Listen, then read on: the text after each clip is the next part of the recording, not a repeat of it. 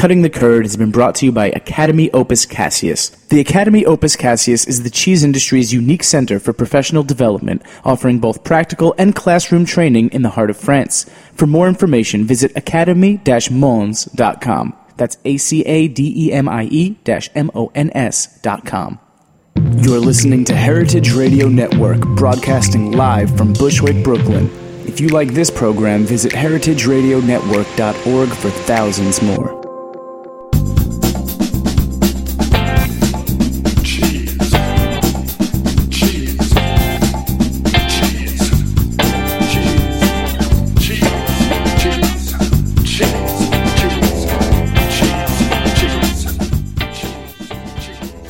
Hello, this is Diane Stemple on Cutting the Curd on Heritage Radio Network with this month's book review segment featuring Tammy Parr, who's written Pacific Northwest Cheese, A History. Hi, Tammy. Hi, Diane. How's it going? Good. Welcome to you. Thank you. Thanks for having me. You're very welcome. You have written a very scholarly history of Pacific Northwest cheese industry, all the way back to the first settlers in the area. Yeah, absolutely. I mean, I think if you're going to do a history, you got to go all the way back to the beginning. Right. This is your second cheese book, right?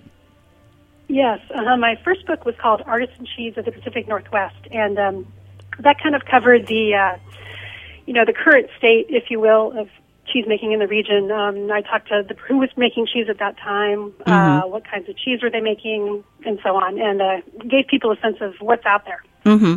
Can you first tell the audience what got you interested in cheese in general? I understand you had a different career previously. Yeah, I did. I really started, I was an attorney, and I didn't really love my job. And I sort of thought, it was kind of at that point where I was like, what am I going to do? Mm-hmm. Blogs were just starting to become popular, and I was really into, if you remember the Julia Project. Yes. That Julie Powell was doing about cooking her way through Julia Child's cookbook. And so I started this blog inspired by that, and it ended up being about cheese. Mm-hmm. What did it start out being? Did it just start out being about food? Yeah, no, it was about cheese all the way from the beginning. Okay. I was seeing all this great cheese out there in the farmers markets and in the stores and so on, and I thought, well, what is this? Who's making it? What is it? And so I just started from there. Mm-hmm. And how often did you blog about cheese? It was kind of a slow process. At first, I just would pick up a piece of cheese and say, wow, this is, it's beautiful, it's great, it tastes good. What I would try to learn more about, is it a sheep's milk cheese? It was a goat milk cheese. So, my process of education kind of grew along with the with the blog. Then I started talking to producers. I figured, who are these people anyway? What are they making? What are they doing? And went from there. At a certain point, I became kind of the default expert in the region on cheese. So newspapers would call me and say, hey, who is this new cheesemaker? What are they doing? What do you know about them, and so on. And so I started writing articles, and it really grew out of that original kind of interest in cheese. So the new career just evolved. Exactly. Yeah. Mm-hmm. That's great. Now, how did you get interested in the history of the cheese industry from just being interested in contemporary cheese? Yeah. It was a process. I mean, I think what I kind of realized over time was that we in the kind of the cheese world, we talk a lot about the producers, the styles of cheese, and so on. But I began to realize that it was kind of that stuff is the tip of the iceberg in terms of what's going on out there.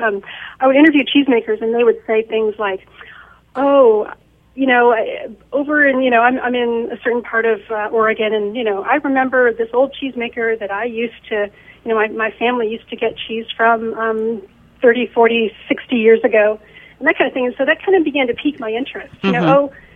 Who was that cheesemaker? What kind of cheese did they make? Wow. And, the more I probed that, the more I found that cheesemaking goes back, basically way to the beginning of white people coming to the Pacific Northwest region. So it kind of ballooned from once I started looking into it. Did the second book just follow naturally from the first? Was it your idea or a publisher's idea? it really did follow for me from the first book. And it was my extension of my curiosity, I guess. About, I want to know more about cheese. Especially, in our region we have, in Oregon, for example, we have Tillamook cheese, which is a big factory producer, but it's also well loved in the region, and they go back over 100 years, and everyone knows about that and that history, and Tillamook, talks a lot about that history, and so it's out there. It's just sort of waiting to be discovered, I guess. Right. It seemed like Tillamook was the name that goes back the farthest in your book. Yeah, pretty much, yeah. Or the current name, the name that is still exactly, popular. Yeah. Right, and then so many cheesemakers, and this is true across the nation, came into business, went out of business, they're a little point in history, but they haven't survived as long as Tillamook has. So, yeah, they're continue to be one of the big players in regional cheesemaking, and have been for, as I said, over 100 years. Yes, that was one thing that amazed me about the book, that there were so many little companies that you discover and write about and then go out of business for one reason or another. Yeah, it's something that I kind of knew, but I didn't really realize, which is that we love these cheese factories and these cheesemakers, but essentially they're small businesses, like other small businesses, and that goes back, as long as there's been cheesemakers, and the economics of it are tough, and they've always been tough, and they don't always make it. Right. They're vulnerable to fires and family feuds and all sorts of things. Yeah. Yep, exactly. And there's kind of different parts of the cheese-making equation. You can make cheese, but you have to have people to eat the cheese. Right. So you have to have consumers. You have to have a way to get the cheese from your farm or your factory to the consumer. So it's a whole chain of events, and if one of those parts breaks down, it's over. The book encompasses centuries of history. How long did the research take, and how did you do it? The research, let's see, I'm going to say a couple years, 2.5 years or so of research, and research is kind of a fluid, organic thing that I found, at least in my experience. You never quite know where it's going to come from, where you're going to find little nuggets of information. And at least in the Pacific Northwest, the history of the region as a whole, in terms of when Europeans came to the region and so on, only goes back to the early 19th century, late 18th century, as opposed to the East Coast, which would be much, much longer.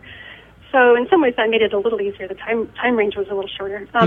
But, you look in old newspapers, you look at old archives that are kept in university special collections.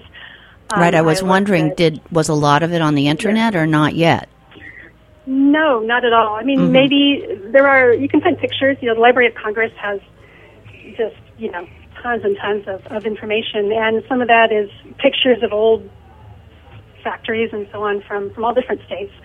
That's really helpful when people put things on the Internet because, of course, that makes it a lot more accessible. But, research is just such an interesting, fluid thing. You never know what you're going to find, and when you do find it, it's very exciting. And in some cases, I was able to talk to, there are family members that, maybe several generations removed from a particular cheesemaker in my book. For example, the Castrilli family, there are some that I talk about in, I want to say chapter 5. There are some family members that are still around, so they had, I managed to track them down. They had old family photos, labels from the creamery, all kinds of stuff. So things like that, you just never know when you're going to find someone who knows something or a document that knows something, that says something. Yeah. Did you travel a lot around the states? I did, yeah. Oregon, Washington, and Idaho to different libraries and special collections, historical societies. Often counties will have their own, historical society where families have donated papers and so on. So I wanted to make sure I covered as many bases as possible. So, there was a fair amount of travel to that. Okay. And what was the hardest part to research and to write of the book? Probably maybe the older the history, the harder to find. In that sense, Hudson's Bay Company research that I covered in Chapter 1, they made the first cheese in the Pacific Northwest. And this goes back to the 1820s, 1830s. Thankfully, they kept really good records. So they have inventories of all the animals that they kept on the farms here in the Pacific Northwest. They have ship records of what they exported to England and to the Russians, and they have all kinds of stuff. But sorting through that, it's all in microfilm, so sorting through that was a little bit painful. But thankfully, it was there, and now, I had no idea that they had such an extensive farm operation here in the Pacific Northwest. But it was really quite incredible. And, it's something you wouldn't know unless you spend the time through it. That's what historical research is about. Right, or read the book. Were you a history major back in college? No, I was an English major. Okay. But, maybe that's close. Did you take a lot of history courses? As I recall, yeah, I did. And it's something that's kind of fascinated me all my life, but I've never really spent quite so much time on it as I did here. What were the most fun parts to write, or the easiest to research or write? It's so many parts were so interesting, and even parts that I didn't even know were going to be interesting. Right. So, for example, I'm researching, for example, the blue cheese makers started happening in the 30s and 40s. Once I started probing that, I started to find out how, the United States Department of Agriculture had to go back and kind of reinvent how to make blue cheese, because when that came over from Europe, the cheesemakers didn't know how the mechanism of blue cheese making worked, and so they had to figure all that out. And I didn't know any of that, but once you sort of start to look into one thing, it opens up. It leads to some more topics. Right. Same with I talk about canned cheese, which was a big thing also in the 30s. Who knew that was supposed to be the technology that was going to change the industry at the time? But of course, then plastic was invented, and that all kind of went down the hole. But these little tidbits that you come upon are just fascinating, and you get a little sort of inner thrill of like, wow, really? Right. And that's just kind of cool. How is a study like this funded? Did you get a contract ahead of time? I did. I got a book contract ahead of time. I wrote a proposal and that kind of thing. They gave me a small advance, and a lot of that is my own personal drive to get it done. And now of course comes the marketing of the book, and then the sales on the other side of it. Okay. How did you decide? As I was reading the beginning, especially, how did you decide how much explanatory non-cheese history had to be in it so that it could frame the cheese part? Yeah, that's a really good question. And I don't know. I hope that I achieved a balance, but I wanted to both talk about cheese and the progression of cheese making in the region, but I felt like you can't just do that. You have to situate it also within the region itself. Why were people here in the first place? How did the people came over the Oregon Trail? You have to talk about that kind of stuff, or else just saying so and so made cheese for 10 years, and then later someone else made cheese for 10 years. That's sort of right. Well, especially reading it from the East Coast, where everybody studies their state history.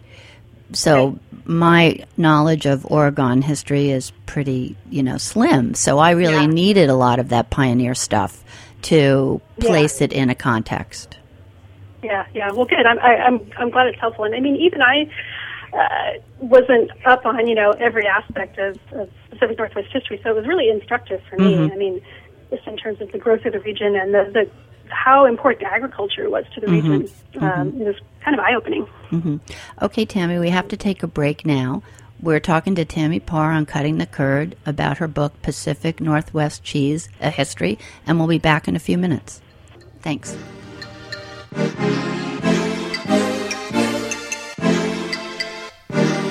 You are listening to Radio Raw by Obesity on the heritageradionetwork.org.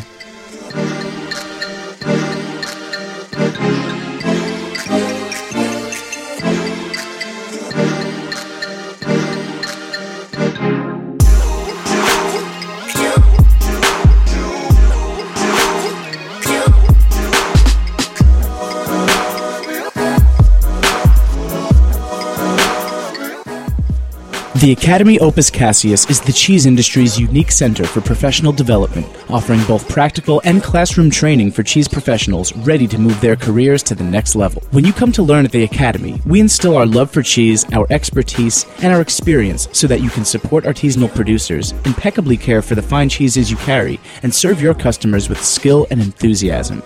We integrate hands-on practice, formal instruction, and classroom discussion in all of our courses. The Academy's programs are offered at the Mons Fromagerie in the heart of France, where cheese undergoes affinage and cheeses are received, prepared, and shipped. Several Mons retail shops are nearby. The surrounding countryside is the home to producers whose excellent cheeses are cared for by the Mons team. The Mons cheese business has more than 50 years' experience caring for and teaching about cheese in France, a country known as the source of some of the world's greatest cheeses, deepest cheese tradition, and the highest level of technological research and rigor in cheese making and ripening. The Academy has been recognized by the American Cheese Society as the first approved education center for those preparing for the Certified Cheese Professional exam. Enroll now for Essential Foundations for Cheese Professionals, or Affinage, the art and science of maturing cheese. For more information, visit www.academy-mons.com. That's ACADEMIE-MONS.com. Certified Cheese Professional is a registered trademark of the American Cheese Society.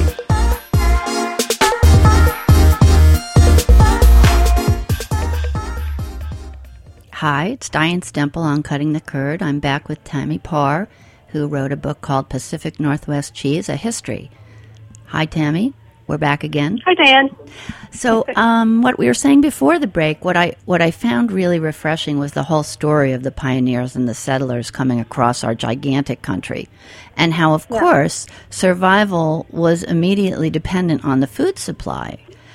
Did you feel the settlers were misled about what they were, the trip, or what the conditions were going to be when they arrived? Absolutely. There's no question. Especially, there were people advertising how great the Pacific Northwest was, and they just came over, it'd be sort of the land of milk and honey. Of course, once they got here, there was nothing here, and they had to build their own houses, or build their own farms and lives, and, many of them were not in any way equipped to do that. So, right. Like when people first came to the East Coast, into Jamestown and all of that, it was sort of like starting from scratch. You write about many bringing animals. Did Correct. they expect the trip to be easier and that the animals all would survive?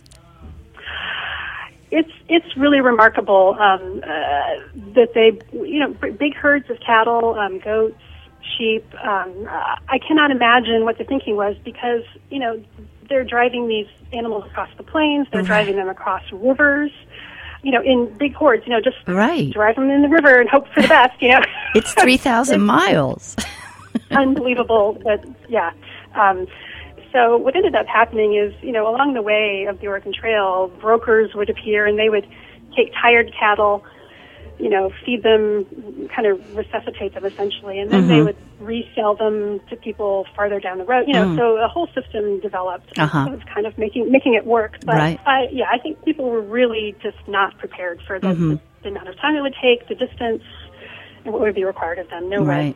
Right. Another issue that pops up throughout is that fluid milk makes more money for the farmers than cheese. But today, it's the opposite. Correct.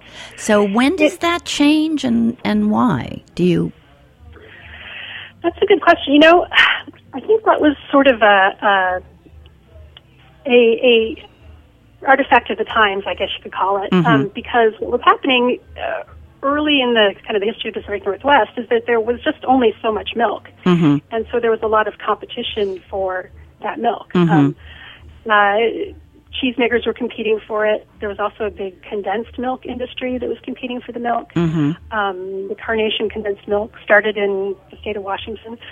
And fluid milk, which was becoming increasingly popular in the early 20th century. And so everybody wanted a finite piece of milk, you know, essentially. And so it was just competition. And fluid milk would typically win. And, you know, it just depended on the situation and the region and how much milk was available. But now, is that because historically people were into fluid milk first?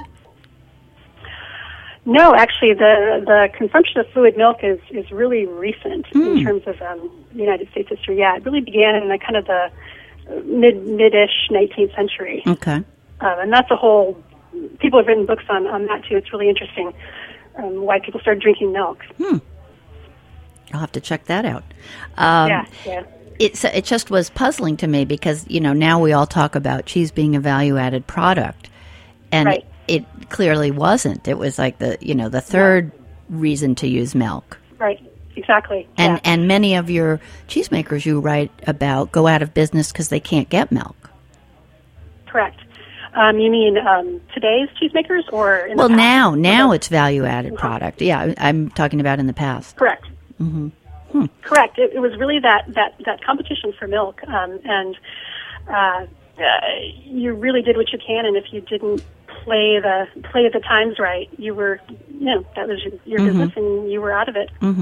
Can you talk a little bit about the percentages of cow, goat, and sheep milk, or the animals and the cheese making, and how that evolved historically?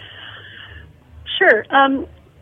Really, cow's milk has always really kind of dominated cheese making, at least in the Pacific Northwest, and I would guess that's probably the case nationally too. Cows, and the reason is because cows produce more milk. A farmer can make more profit off of, a cow versus a goat or a sheep. That's pretty much always been the case. And we see that today. So in the Pacific Northwest today, what you see in terms of the artisan cheese making, at least, is you see primarily cow's milk cheeses being made, although goat's milk is close behind in terms of artisan cheese making. Sheep, very few, although that's kind of an emerging trend in the Pacific Northwest. Now, goat's milk typically was not much of a factor in the early 20th century in terms of you didn't see a lot of goat's milk cheeses out there. Although that did evolve, and it's become much more popular now. Now, what you've seen is these small farmers who are starting up and saying, I don't have any experience with animals, but I want to kind of start a small farm and support myself, make a wholesome product. I can keep goats. They're easier to keep. They're easier to feed. They're smaller, easier to handle, etc. And so goat's milk is increasing in popularity, and goat's milk cheeses obviously are everywhere now. Yeah. Can you talk a little bit about the original farmers markets out west and how they influenced the cheese industry in the past? That was something that I really had no idea about, and it was one of those little cool nuggets of information that I discovered. Yeah.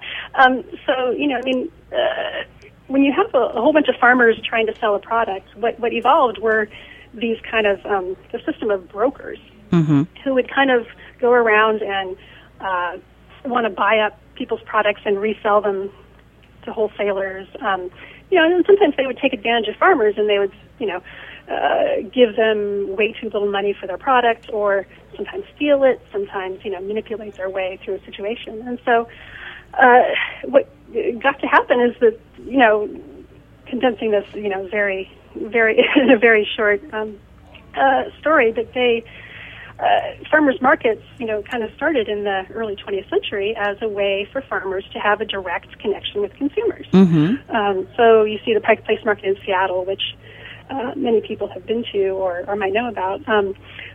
started as a way for farmers to, like I said, have a direct connection with consumers, sell their products, and make the money that they felt was due them, and not have to go through. So to control the price more and to knock out the middleman. Exactly. Yeah, and that became a really big deal. Now, once factories started getting bigger and bigger, and factory cheesemaking became the norm, farmers markets kind of fell out of favor. Right. That was what was interesting to me, that they sort of bloomed and then died a bit, and now they're back. Right. Was it the grocery store? That's another thing you write about. That was another cool nugget of information, as you say. Was the grocery store starting, and how that was an innovation at first. That's right, and consumers, slowly started. It became so convenient to go to a grocery store, as it is, today. You go to a grocery store, there's the milk, there's the cheese, there's the produce. You don't have to go to a number of different farmers or a number of different farmers markets or whatever. And the butcher and the... Exactly. And so that contributed to driving people away from the farmers markets. Right. So the grocery stores came in near the end of the farmers market and put the nail in the coffin? Correct. Was one of you could say that was one of the contributing factors for sure. And farmers markets didn't disappear by any means. Right. But the incredible popularity in the early 20th century dropped precipitously. Well, that's what I find interesting about all these history books, is that it's you put the progress into a historical perspective, and some of the advances that we now demonize, like industrial cheese or boring grocery stores, were actually good news, progress with positive valences back in the old days. That's right. That's really true. And they look different when you look back in the context of where they appeared, and that sort of makes what they are now look a little different. Yeah. It gives you a more positive framework for how they came about and why they were great to start with, even though they might not still be great. Exactly. It's like I was saying earlier, is what we see now is kind of the tip of the iceberg, and the context is often really interesting and complex. What do you see as the most important issues affecting the artisanal cheese movement now in the present? What problems do you think we need to address? Well, clearly food safety is huge right now. And the what's going on with the FDA and what regulations may or may not be coming out, in the future. I think cheesemakers are, at least from what I can tell in the Pacific Northwest, are worrying about that, worrying about what they're going to do, how they're going to conform their operation to what is going to be required to be licensed. Because it's their livelihood and it's their business. They want to keep going. So that's a big one. Now, I think I remember reading about Idaho, where they had, which I found fascinating, where they had different rules for smaller farmers. Well, there's part of the issue of regulation in cheesemaking is you have the federal rules and you have specific individual state rules, and those are kind of in tension. And I don't think that the interplay between those two has been really resolved, and it remains to be seen how that will happen. But Idaho has kind of a unique way of regulating raw milk. Is it still? It's still going on? Yes, it does. I didn't know that. This is just within the past. I want to say 3 or 4 years that this rule started. Yeah, and so you can, as a small, there's certain rules about the number of animals and how big you can be and so on. But if you fall in that niche, you can make raw milk cheese, sell it commercially, without having a grade A license like most cheesemakers have. So what I mentioned in the book is you can go to a store in Idaho, buy a fresh raw milk chev, aged less than 60 days, and it's legal to sell. In theory, at least, in Idaho. And that's not something you'll see anywhere else in the country. Right. At least that I'm not aware of. Yeah. And another bizarre thing about Idaho is that you say that it's the third biggest cheese state. Correct. Which I did not know either. Yeah, huge. So that would be industrial. Idaho, that would be industrial cheese if it's correct, up that yeah, high. Yeah, correct. Correct. There are fewer than 10 artisan cheesemakers in Idaho, but the industrial plants are enormous. Okay. In Gooding, Idaho, there's a plant that's supposed to be the largest in the world. Huh. I don't know. Okay. Yeah, so who knew? Big deal. Okay, well, I want to thank you, Tammy. It's been great to talk about your book. I have a lot of more questions that we don't have time for. And it's been great to discuss the Pacific Northwest Cheese, a history. And I'll be back on February 24th interviewing Janet Fletcher about her newest book, Cheese and Beer. And I want to thank my engineer, Joe Galarraga. And this has been Diane Stemple on Cutting the Curd on heritageradionetwork.org. Thank you, Tammy, and good afternoon. Thanks, Diane. Bye.